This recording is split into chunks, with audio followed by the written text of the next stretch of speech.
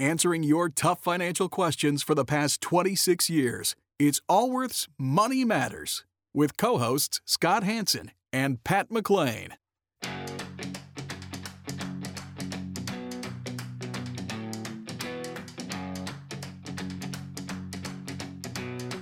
Would you like an opinion on a financial matter you're dealing with? Whether it's about retirement, investments, taxes, or 401ks, Scott Hanson and Pat McClain would like to help you by answering your call. To join Allworth's Money Matters, call now at 833-99-WORTH. That's 833-99-WORTH. Welcome to Allworth's Money Matters. I'm Scott Hanson. I'm Pat McClain. Thank you for being part of our program. Both myself and my co-host here, we're both financial advisors. Certified financial planner, chartered financial consultant. We spend our weekdays helping people like yourself. Well, of course, we've been doing that virtually via Zoom in the last several weeks when we are here on the weekends broadcasting. Actually, we're in the studio today. We came to the office. Yes. We have our social distance. Although, I don't get into that. All right. Well, go. Well, some parts of the world, it's 3 feet. Europe is 1.5 meters, which is 4.5 feet. And we're 6. And you better take the tape measure out, because if it's 5.5. And I must say, I went out to dinner this week. Congratulations. Like a real restaurant. They seated me, brought me a drink. I had a nice steak, dessert.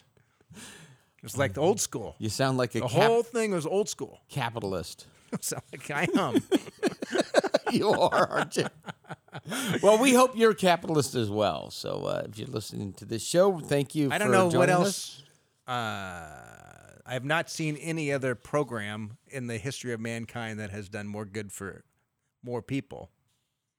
I don't know. I don't understand what you're saying.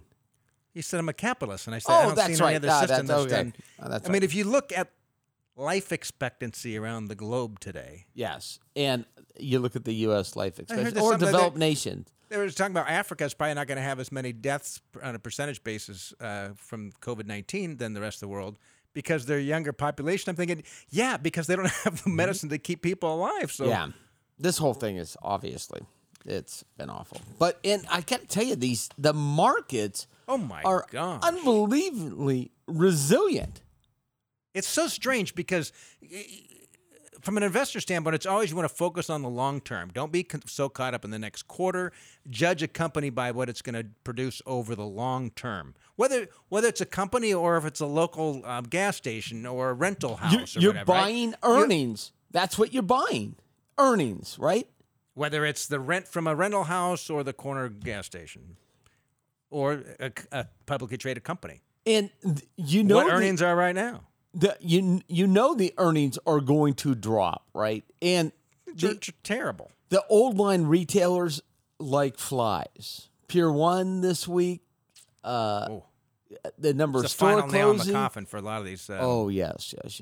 Which actually has a rippling effect on the economy in terms of real estate, how we consume things. This is a big reset. Even in our own business, Scott, how we interact with each other and our team members. How many Zoom meetings have you been on this week? A lot. I was running with a buddy of mine this morning, and as we're talking, I asked, "Have you been in the office?" He says he actually went in one day, and he was asking about when are we opening back up, and it's like I don't know when we're going to be comfortable having clients sit across a table from an advisor. But I said to him, I said, I'm never going back full-time into the office. Why for? I said, I actually find that a Zoom meeting, if there's 4 or 5 people solving a problem, it can be extremely productive. Pretty productive. And we interact with our clients probably more efficiently now than we did. It's more efficient for them. They're not driving all over the place. They're not driving, to see us. Right? It's easy. Someone wants to talk.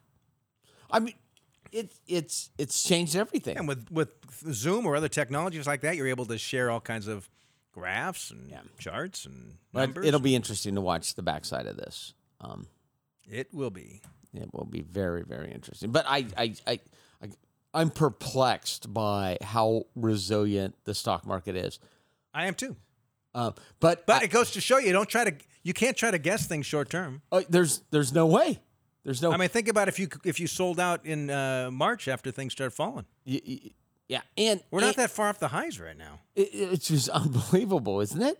And the bond market, listen, the government stepped in. I tell you, they stepped in. They brought liquidity to the marketplace that was much needed.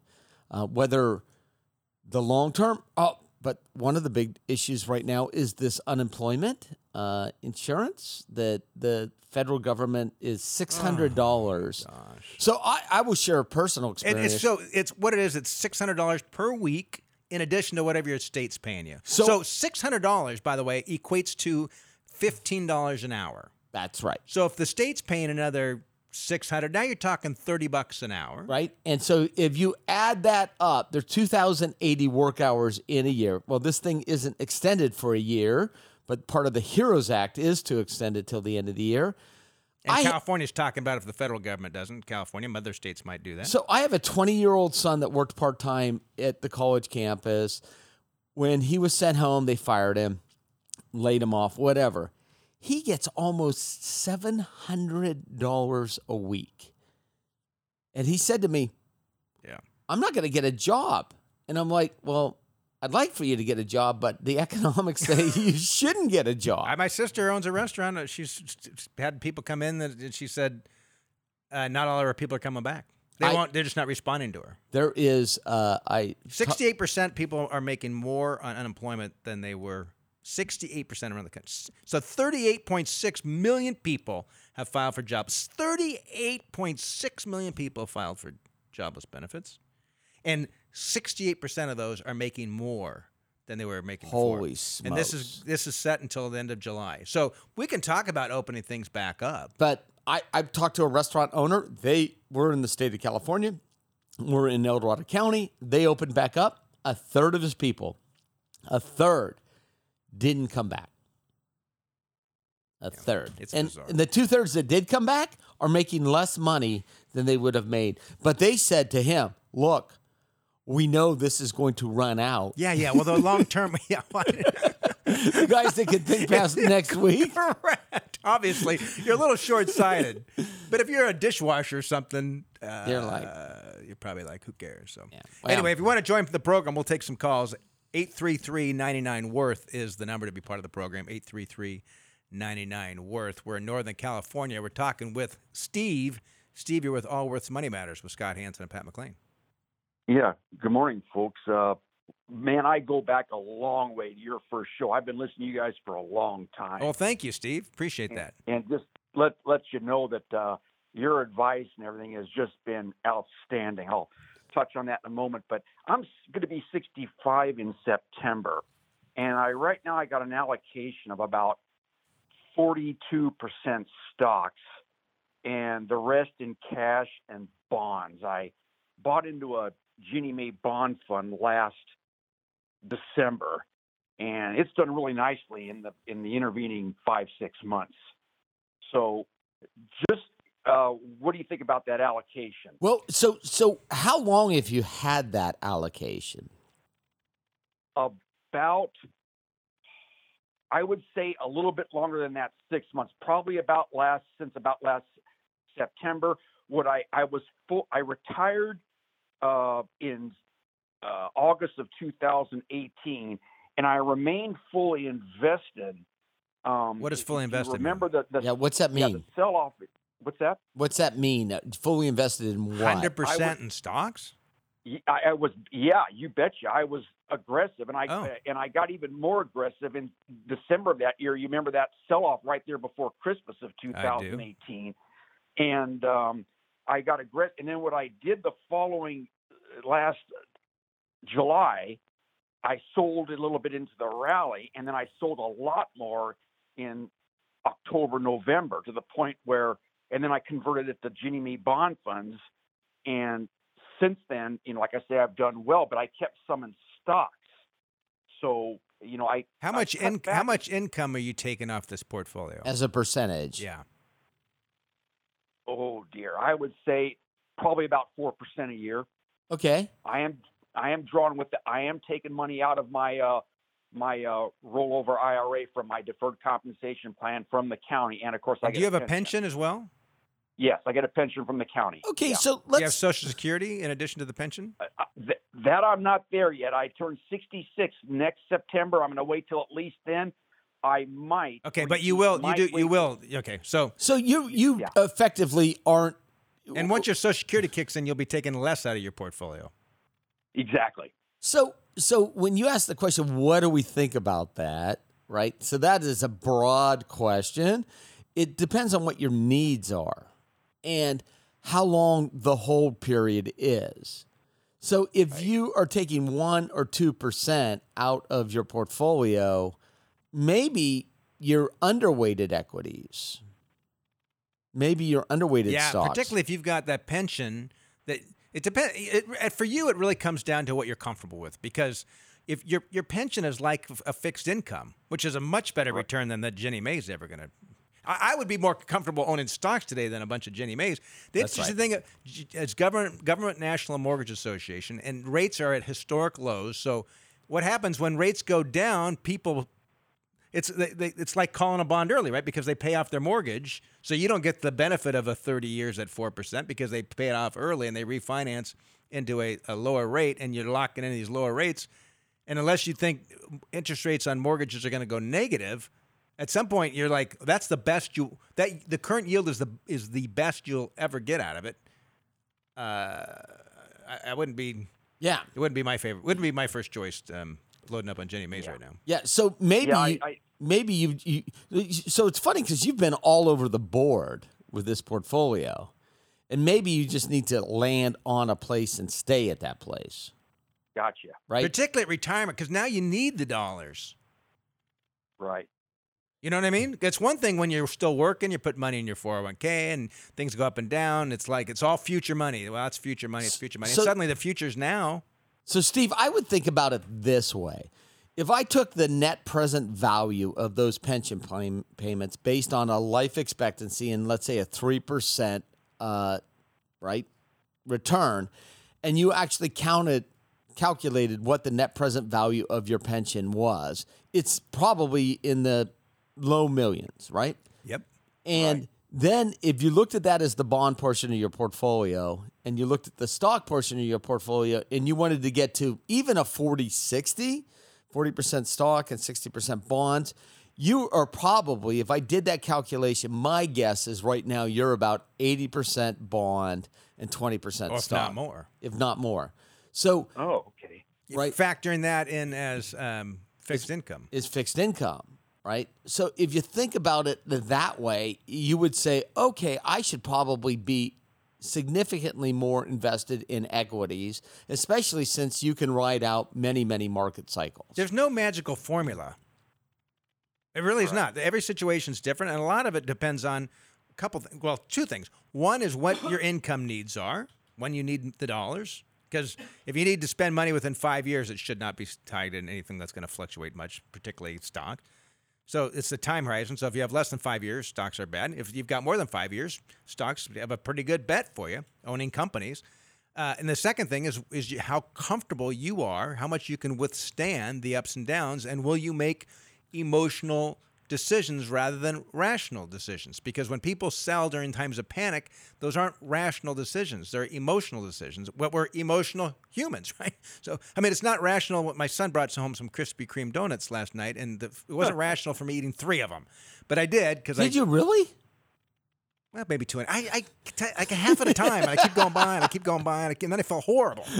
Okay. Well, it wasn't rational. Emotional. It tasted pretty good. And it was, so, I mean, it's really taking a look back at yourself and saying, how do I respond? Yeah.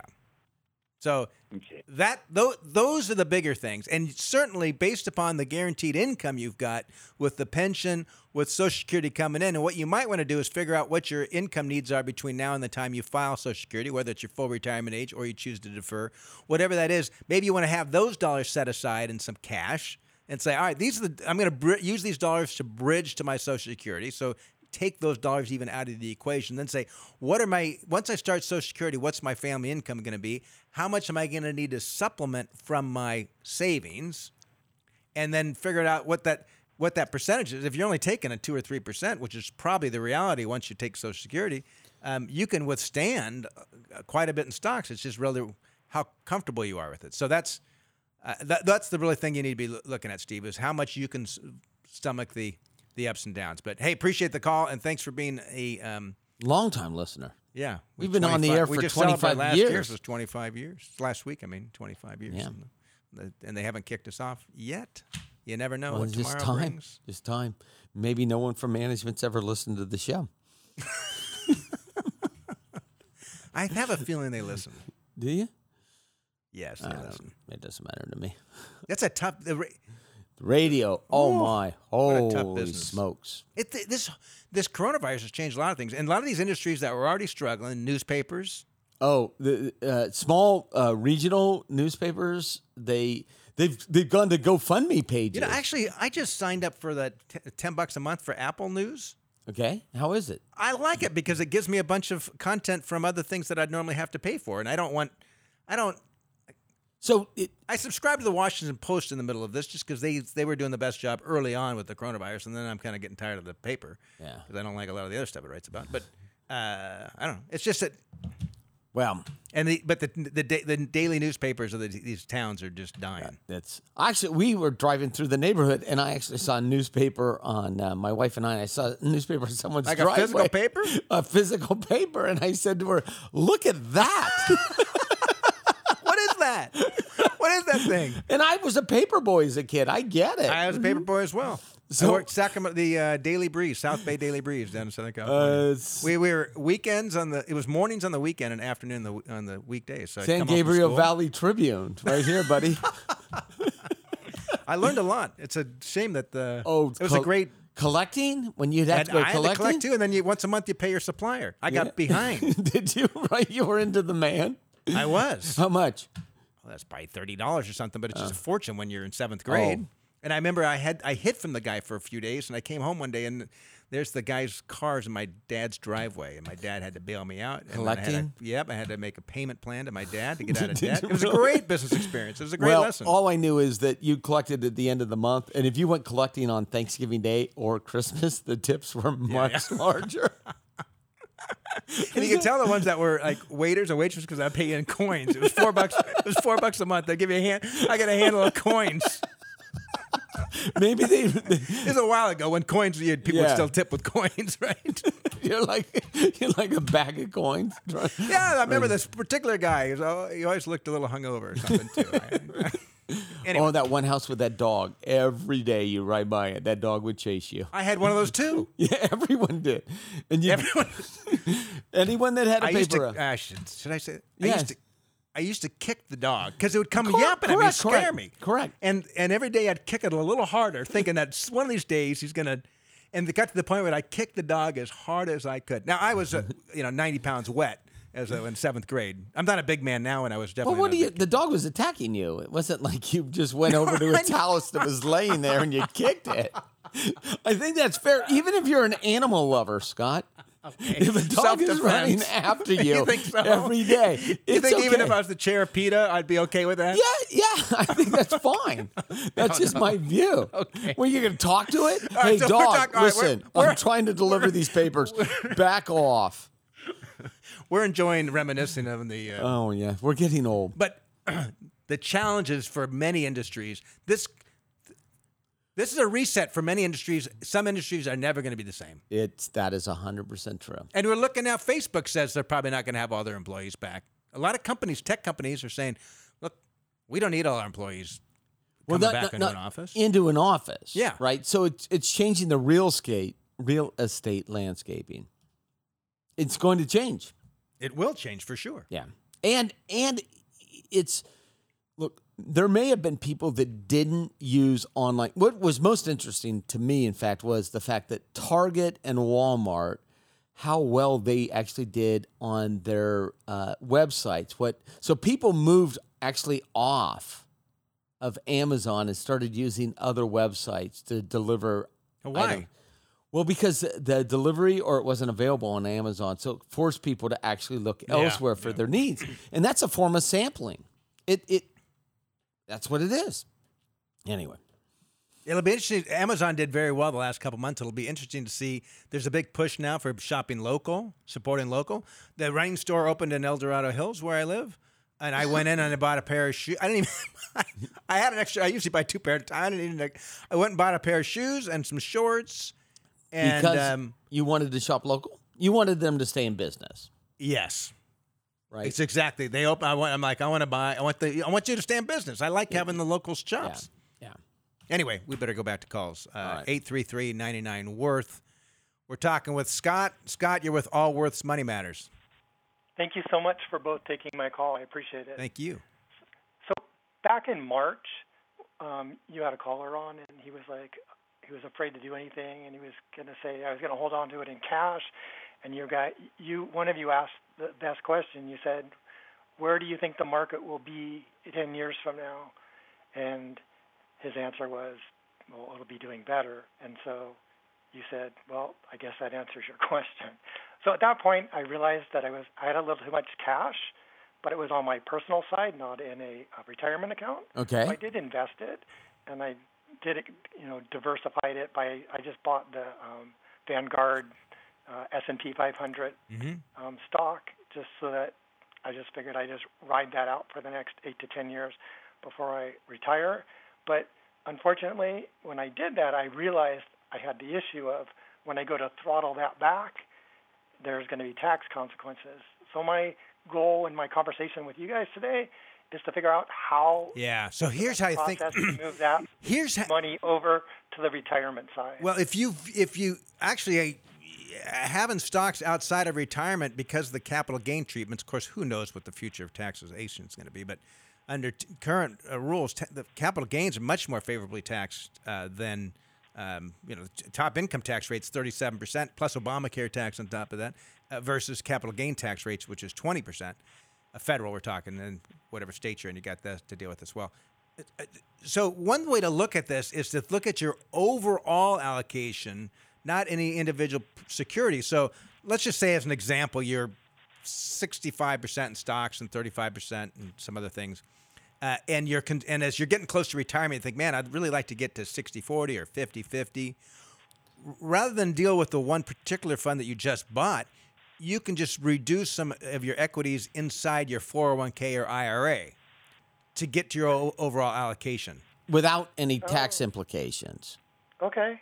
Right? So I could weight more bonds on that side. In fact, in a perfect world, let's say that you were not emotionally attached to any of your portfolios. You would have all your stocks outside. Or at least all your money outside would be in stocks, except for your emergency cash. Right. So in a perfect world, if I was 100% rational, right, which no one is, by the way, but if I was 100% rational and I had, let's say, $500,000 in an IRA and $500,000 in a brokerage account outside my portfolio, and I wanted a 50-50 portfolio, 50% stocks and 50% bonds, cash, whatever. I'd have all of the bonds and cash in my IRA and all of the stocks, especially if it's the S&P 500, which you own, outside. Because under current tax law, it's preferential tax for lots treatment. of reasons. So one is the capital gains. Two, if you hold it to your death, current taxes permits what's called a step-up in basis. So all the capital gains are forgiven, so you can leave it to your spouse or somebody else. And if I was charitably inclined, it's easy to actually transfer appreciated stock. I did it, actually. I did it today. I just signed the paperwork to move money into a gift trust to give the share of appreciated securities. Further, you've got a kid that you want to help out financially. You can transfer shares that have capital gain, embedded capital gains. They sell it, and it's taxed at their tax rate, which presumably is lower than yours. You can't do any of those with a retirement account. So, but you have to be really rational about it, and not view them as like dogs in a race. You have to view it as a overall portfolio and not compare the two. Okay, so just you made a good choice. And even if the markets hit new lows before we're through with this pandemic, which wouldn't surprise me, I can't predict the market short term, and I don't try to because it's impossible. Nobody can. So I think this is you took some cash and you put it to work for yourself, and there's a high. extremely high probability that it's going to be worth much more 10 years from now than it is when you bought it. And what a great time you bought, too. Right. Well, it was listening to you guys. Well, no, it's not easy when things are going south. You made a rational decision. Yeah. It was just rational. That's all that was. You step back. You set your emotions aside. You thought, and I know how hard it is to make money and save it. That's never easy, right? I mean, that's a lot of labor. It's not easy coming into cash to invest. And then once you go to invest somewhere, there's always that possibility that you're going to lose something. It's going to go down in value. So it's not easy. But what you did in the midst of that time in March when it was looking terrifying, you realize that this pandemic won't last forever, like every other pandemic that's hit mankind since day one. And the economy will recover again. And statistically speaking, you knew that over a 10-year period, you have a much higher probability of having a good return by owning factors of production as opposed to just having money sitting in the bank. So, anyway, appreciate the call, Scott. We got to take a quick break. If you want to be part of our program, 833-99-WORTH. We'll get you on Allworth's Money Matters with Scott Hanson and Pat McClain, and we'll be right back.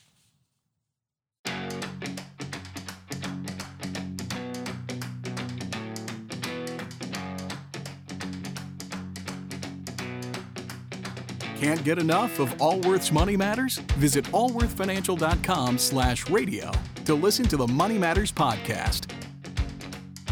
Welcome back to Allworth's Money Matters. Scott Hanson. Pat McClain. And if you want to be part of the program, 833-99-WORTH. And last year, 2019, Allworth, we've had a lot of live educational events. A lot. I think we had more than 10,000 people register for our events. So they would be large groups of gatherings that, Anywhere for people from the age of 55 normally to like 75, right? So obviously, we're not having 150 people come to a hotel ballroom right now for an educational event because... Which is a shame because I used to, oftentimes they were held at Marriott properties and I would get the points on my... But you can't go to a hotel now. I guess you kind of can. Well, I'm not going to get in a room with 300 people.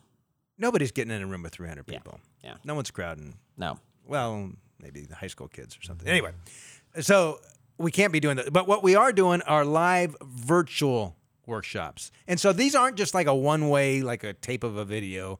They're more interactive, more engaging because we understand. Look, we both have kids that have been kicked out of school and doing remote learning, and you can see what's good and what's bad. So these are much more engaging. We try to make them more engaging. Let them judge whether they are much more engaging. Yeah, but you're not going to just watch a video of me. It's going to be more interactive. Yes. With some better graphics and all those sort of things. So we are having our brand new round of workshops on helping people prepare for retirement. Thursday, May 28th at 5 p.m. Pacific time and Eastern time. I think we're doing it regardless of the time zone. Is that correct, Pietro? I should know this thing. I can't hear you. There we go. Oh, 8 p.m. 5 p.m. So these are live. 5 p.m. Pacific. And 8 p.m. Eastern. Yes. And then Tuesday, June the 2nd at the same time. 5 p.m. Pacific, 8 p.m. Are you giving Eastern. these? I believe I am. Oh. I've been involved in the... I'm doing it too. All right. This will be great. Isn't it a good thing that you're a co-founder of the firm, Pat? You have no idea what your job responsible. Oh, me. Well, it's probably on my calendar. So we'll both be doing them. But you're putting the workshop together. You're working with someone. I've been working with somebody on putting the All right. Well, I can't wait. Thursday, May 28th and Tuesday, June 2nd at 5 p.m. All right. So Pacific, 8 p.m. Please attend. I put a lot of time and energy into this, apparently. You will. Pat, I have a feeling, whatever financial topic, someone was telling me how knowledgeable I am. I'm like, I'm really not. I am on a very small slice. Well, then you live this stuff. Of course. That's what I do 20 years. It's my job. Yeah, so it's not like... I've been doing it a long time. I understand. If you have to read a bunch of information before you present this seminar, it's probably not worth attending. I've tried that before. It does not work. Yeah, but we live it. I mean, it's practical. The workshop is practical advice. We live it. Sometimes we get actually tired of it, but that's this is the path we have chosen. So please attend. Let's continue. Virtual workshop. Let's continue with calls. 833-99-WORTH. We're in Cincinnati, Ohio, talking with Dave. Dave, you're with Allworth's Money Matters. Great. Thanks for taking my call. Thank you, Dave. What can we do for you? I'll give you the scenario. I'm in my late 60s. I was ready to retire. A friend asked me to come back and work for him for a year or two to help set up a sales organization. I want to continue to invest, and there's a 401k that's offered. However, because it's going to be such a short time frame, and it's eventually going to be taxable, I thought that the standard 401k wasn't a good option and was looking at a 401k Roth. I'm not taking Social Security yet. I have no debt. And so I want to be able to invest in the proper medium. And, so I was thinking that investing in the Roth, even though it is after-tax money, when I decide to take it out, 4 or 5 years down the road, the tax burden would be obviously zero. So let me ask you, I like the way you're thinking. Which might be a better scenario. I like the way you're thinking, but as a rule of thumb, I like the Roth IRAs. That's like the last dollars you spend because the tax benefits are so good on them. So are you taking any income out of any of your investments right now? No. Zero. And you're living on the dollars that you earn? Yes. And as a percentage of the money you've got set up in retirement accounts today, IRA, 401k, et cetera, what percentage is in Roth? Ballpark. Yeah, I'm going to say it's probably only about 30%. Oh, that's high. And what is good how much money do you have in either Roth or a regular IRAs, 401ks? That how much? What's the dollar amount? I mean, total worth is about $1 million. So. And how much are you earning at this job? Probably 120. So you're in your the $1 million you got set up in your retirement accounts. I'm assuming it's not all stock. You've got some bonds in there. You've got some. No. Yeah. So if it were me or you're my older brother, I would say go. I would look at this completely different. I'd be thinking, look, this is a kind of a side, but it's however you want to structure it. If it were me, I'd say I'm going to look at this differently. This other job I wasn't anticipating. I'm going to invest aggressively. Things are on sale right now. I'd say I'm going to probably have it 100% stocks. I'm going to plan on these being the last dollars that I'm going to spend. Part of it. You mean in the Roth? In the new Roth. In the new Roth. The new Roth 401k. Because the dollar amount's going to be so small relative to the $1 million. Yep. If the market falls 5 or 10%, you're not. It's a rounding error compared to your $1 million, right? You won't even think about it. Right. It's like it's still real money and it's still the same percentage, but just you're not going to they'll feel very differently about it. So. If it were me, I'd say I'm going to be as aggressive as possible. And when I quit this job and fully retire again, I'm going to roll it into a Roth IRA and leave it really aggressive. And I'm going to. Let me ask you this question though, Scott. One thing you could also say I'm going to buy a new fifth wheel or whatever you might want to buy and set it up that way. So it's depending on how you want to structure it. But Scott, so his income's $120,000 a year. Why would you Roth at $120,000 a year? Wouldn't you just put it into a deductible if he's got $1 million and he's going to, let's say, take 4% out of that? But 30%'s in Roth already.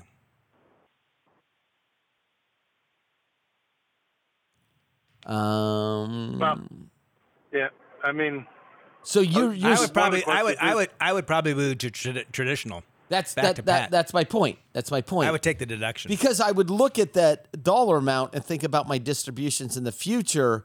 And because you're making $120,000 a year, you're not going to be making that much money in the future taking a distribution. So the question you asked, which was, do I Roth or not Roth? I'd run a scenario with tax returns, but my guess is that you should take the deduction and not use the Roth. That margin, the way the tax rates work, they're progressive and they step up high. The more your income is, the higher the percentages, the bigger the chunk the government takes out. So I agree with Scott being very, very aggressive with this and kind of setting this aside in my mind. Particularly if it's a deductible, because yeah. So that's how I would think. You are limited to what? You're limited to $26,000 a year or something like that. Yeah, correct. Like, what is that? Yeah, somewhere around there. Yeah. So I would not Roth this.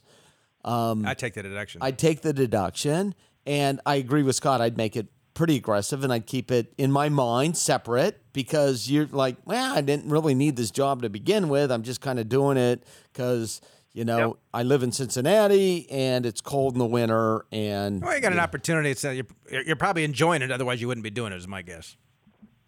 Exactly right. Yeah. So good for you. But by the way, I have spent a significant amount of time in Cincinnati, and it's a nice little city. Nice city. Yeah. So when you talk aggressive, are you talking like large caps and mid caps, or I'd buy like sort of total market, but 100% equity. I wouldn't make it super complicated. I'd either buy the total. I think I'd probably just buy the total market and keep it simple. Yeah, keep it simple. It all depends on what options you've got, but I'd have it 100% stock. Yep. Okay. Because it's a very small percentage relative to your life savings. Things are cheap right now, and you're going to view it differently because it's a small amount. It's not going to have the same emotional impact on you. Yeah. Yeah. And so use those factors to your benefit, because we know that there's never been a 15-year period of time when stocks have not outperformed bonds and other asset classes. So if we say these dollars are my long-term dollars, maybe I'll use these dollars when obviously if you're late 60s, these would be longer-term dollars, but odds are you're still going to be around 15 years from now. So give yourself the chance to have the highest. And sometimes we manage money for the heirs, not for the clients. It's not unusual. I know people like to say they want their last check to bounce, but nobody knows when their last day is going to be. And you don't want that check to bounce before you die. I've gone as far as actually setting up separate accounts for people, knowing that they'll never spend the money, and we invest them incredibly aggressively because in their mind it separates the risk from it. Does that make sense? Yep. So yeah. Interesting. All right. Appreciate the call, Dave. I sure appreciate your input. Yeah. All right, thanks. And it's interesting. Here's Dave back working. I was talking to a friend of mine. You're bragging now about all your friends. And what he said to me, actually I had a Zoom call with him. He says to me, I was thinking about retiring. I was like hoping to retire soon and thinking about retiring in a couple years. He says these last couple months have told me one thing: I don't want to be retired. Because he says he just staying at home. His job was such that he was kind of he was in the medical field where he called upon independent. It was a health insurance company where he called upon independent reps to go sell their product, essentially, right? So he's in a sales channel somewhere. Yes, but because he couldn't go visit anybody, and he said he's like, no one really wanted to talk to him during this season. He's not really working, and so he decided retirement. It's what he said. So he's actually looking at different careers within his company, and he's planning on continuing to work. So I thought it was really interesting. So that's I was talking to one of my children's friend, and I said, "How's your dad doing?" He said, "My dad retired last year." And I said, well, how's that going? He said, it went terrible. He's talking about his own dad. This is a 21-year-old's perspective of his own father. Says, oh, my dad's retirement went terrible. It was awful. And I said, well, what's he doing? He said, he went to work for a nonprofit, and they quit paying him, but he still goes to work every day. And I'm like, good for your dad, right? That he realized that leaving the workforce was bad for him. So he didn't necessarily need the money, but he went out and went to work for a nonprofit. There's a book I read years ago called Early Worm. Early Worm. And this was written in the early 2000s by I think he was 26 or 27. He was a writer, lost his job during the that downturn, and so decided to move to Florida and retire early. And so it wasn't just like, he went into like a retirement community of very old retirees. So where the he's median like- age, and he rented a room from a woman who was like 86 or 88. And he's in his 20s. Joined the shuffleboard club. I mean, the whole thing. Went to the buffet at 4 p.m. Yeah, in Watched his 20s. Wheel of Fortune. He did it for like 9 months or something. Crazy. It was a really good, pretty good book. And what was the outcome? I don't want to be late 80s living in a retirement home community. That was my personal outcome. Anyway, let's continue on with calls here. Let's go to Elk Grove, California. We're talking with Lewis. Lewis, you're with Allworth's Money Matters. Good morning, guys. Good morning, Lou. Here's my question. I'm a teacher. I've been teaching 27 years, and I just got something from my CalSTRS pension asking if I want to do a pre-retirement election. And I have 3 different options: 100%, 75%, and 50%. And I'm trying to figure out what percentage to take and what factors to keep in mind when I'm making that decision. Okay, when you're does this have to do with a survivor's pension? I don't know what you're referring to. Yeah, that's exactly what it is. Okay, so this you can take 100% for yourself. You get hit by a bus tomorrow. You die of COVID-19 tomorrow, and your wife gets nothing. Or you take 70. She gets 70. Help me out with what. Yeah, what are the conversions at your death? First of all, really quick, 27 years as a teacher. What do you teach? I teach math. In what grade? I teach 7th and 8th graders. God bless you. What's this been like the last several weeks when you're teaching online for you? It's been really, really tough. The kids are having a tough time, and the parents and myself. I've been working harder this year than I've worked in several years. Wow. I feel like I'm the tech person for everybody. Oh, no. Trying to figure out. Yeah, so I'm tech support for my kids, my parents, and other teachers at our school. Oh, wow. So it's been really, really tough. So Lou, I'll share a quick story. My daughter, who's getting her master's degree in education, was a student teaching in an LA school. It came to her term came to an end, but the school's still in place. She has now been asked by the school to help as tech support to the other teachers. Oh, is that right? Because she's young. Because she's young, but they can't. She must know what she's doing. She's 23. Well, she does, and they can't. They're not paying her for it, but she's doing it anyway. And she said, she was telling me the other day, these poor teachers, it's a whole new world for them. They don't know how to manage it, and so obviously, as my grandfather always used to say, in the land of the blind, the one-eyed man is king, which made you the tech support person, right? That's correct. Okay, so what's the decision you're trying to do here? So I'm trying to figure out. I've got numbers. Do you want to see some numbers? Yes. So we're talking about your pension, right? And why are they asking about my pension? Why are they asking for a pre? This normally is done at retirement. Why are they pushing for you to make this decision now? They're not pushing it, but my understanding is if I make the decision, I'm 51 right now. If I make the decision now, it gives me a couple more percentages than if I wait until I'm, let's say, 60. But okay. I want to at least think about all the benefits. So here's what I'm looking at. And this is monthly, if I go ahead and I don't do any beneficiary for my wife, I would go ahead and get $7,409. Okay. If I go ahead and we do the 100% option, then what would happen? We would get $6,544 per month, and then when I pass away, my wife would continue on with that same amount. Right. Okay. So if I do the 75% option, then I would get $6,797. If I pass away, my wife would get $5,098. Okay. And then at the 50% option, I would get $7,020, and my wife would get half of that, $3,510. Okay. So, by the way, these numbers are, actuarially speaking, all the same. With the assumption of you both having completely normal life expectancies. So, the way to think about this is you've got to actually look at yourself. You've got to look at your spouse. You have to look at your medical conditions. You have to look at lifestyle. You have to look at family history in order to drive this decision. And having said that, a lot of these plans don't factor in the age of the spouse. So sometimes someone has a spouse. This one did. Okay. This one actually does, because it did ask for my wife's birthday. She's 2 years younger than I am. And when would your normal retirement age be? When do you plan on retiring? Are these based on age 60, 65? This is actually on age 59 years and 10 months. And how old are you now? I'm 51. And do you participate in Social Security or no? No, we do not. You've been paying into CalSTRS, the state retirement. Correct. I would defer the decision. I don't understand why I'd be in a hurry to. Why is it because? Tell us why they're asking this decision today.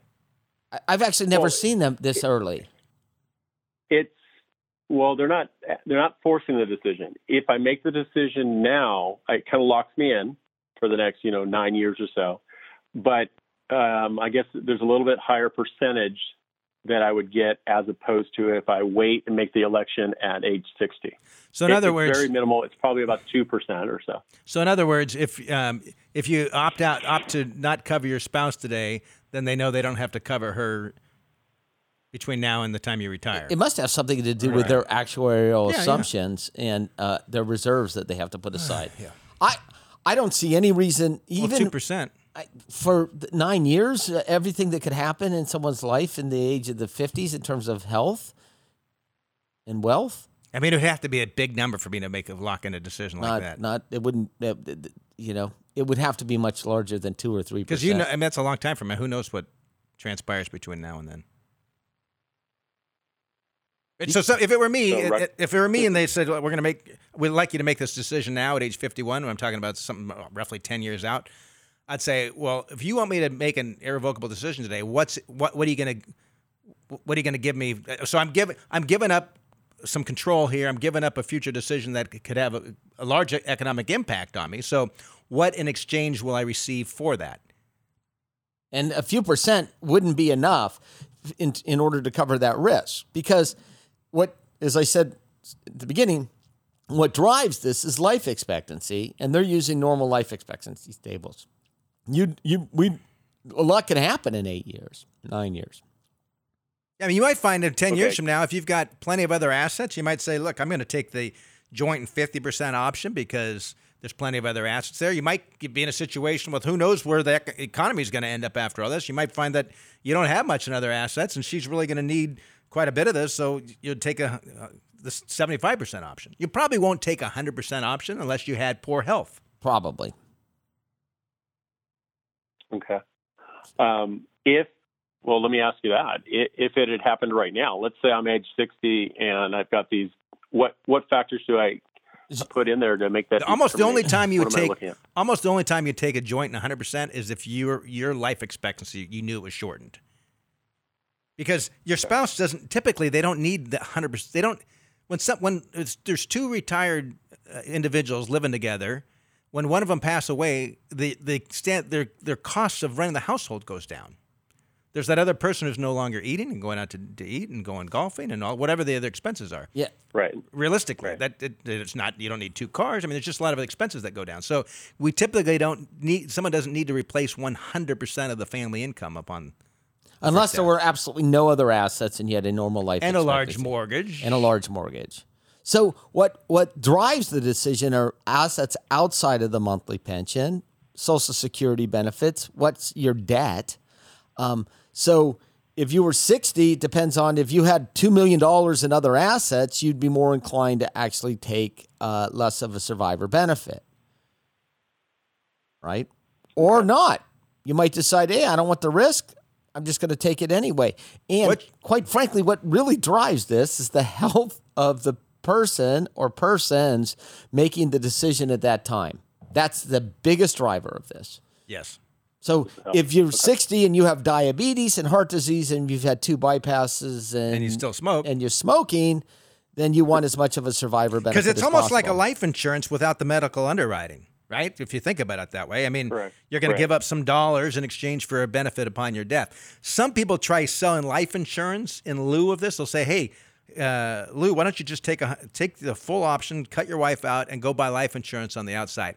That almost never works. I've actually never seen it work. I've seen disaster situations where there's not enough life insurance. The life insurance was invested poorly, and then I've seen the surviving spouse be financially decimated because there's no more pension coming in 20 years down the road. But So the answer to the question is, I would defer unless someone wanted to give you some economics today. significant. I wouldn't make the decision today. Okay, fair enough. All right. All right. Well, Thanks, thank you. I Thank you appreciate for it. you. Truly are the frontline worker. You truly. I worry about this whole COVID and the education system and what it's going to look on the backside kidding. because kids are missing out, and the socioeconomics actually really play a role. Yeah. No, I totally agree with you guys. Yeah, I appreciate it, Lou. You know, it's interesting, Pat. I've got a friend of mine, CEO of a company. They do big data stuff, and he's forwarded me some of the research, the data collection and analysis they're doing for COVID-19, and 100% has to do with, the R naught number, the R number, and right, all the factors that come into looking at the disease itself. And I've pinged him a few times, like, what about the other factors that we need to consider, like The unintended consequences. children not being educated? What about the millions who may starve around the globe when the food supply chain gets cut off? Domestic abuse, alcoholism. Mental health issues. Like, those are all relevant factors. They're just hard to measure. As is the coronavirus. Yeah. Yeah. Anyway. All right, we're about out of time. Unfortunately, where does the time go? So before we leave, just a reminder, we have a virtual live workshop Thursday, May 28th, and then again on June 2nd at 5 p.m. And we've done this radio program for 25 years, podcast now, in part to help educate people and to be real transparent. We realize that as many people who listen to our program are do-it-yourselfers, they're getting more information. That's great. We also, just to be totally transparent, we know that it's good for business long-term. People are going to say, I kind of like this stuff resonates. I'm going to view them. We have the same kind of approach with our digital products on our website. So we've got a forced furlough financial plan guide. We've got forced retirement guide. We've got history of bulls and bear markets. So everything you can think about financially, education-wise, we've got great tools on our website, allworthfinancial.com. It's all free. Feel free to watch it. We hope it's a benefit to you. We know that many of you will never hire us, which is fine, but some of you will. So we put a lot of energy to make sure they're great products. Anyway, we're out of time. We'll be here again next week. This has been Allworth's Money Matters. This program has been brought to you by Allworth Financial, a registered investment advisory firm. Any ideas presented during this program are not intended to provide specific financial advice. You should consult your own financial advisor, tax consultant, or estate planning attorney to conduct your own due diligence.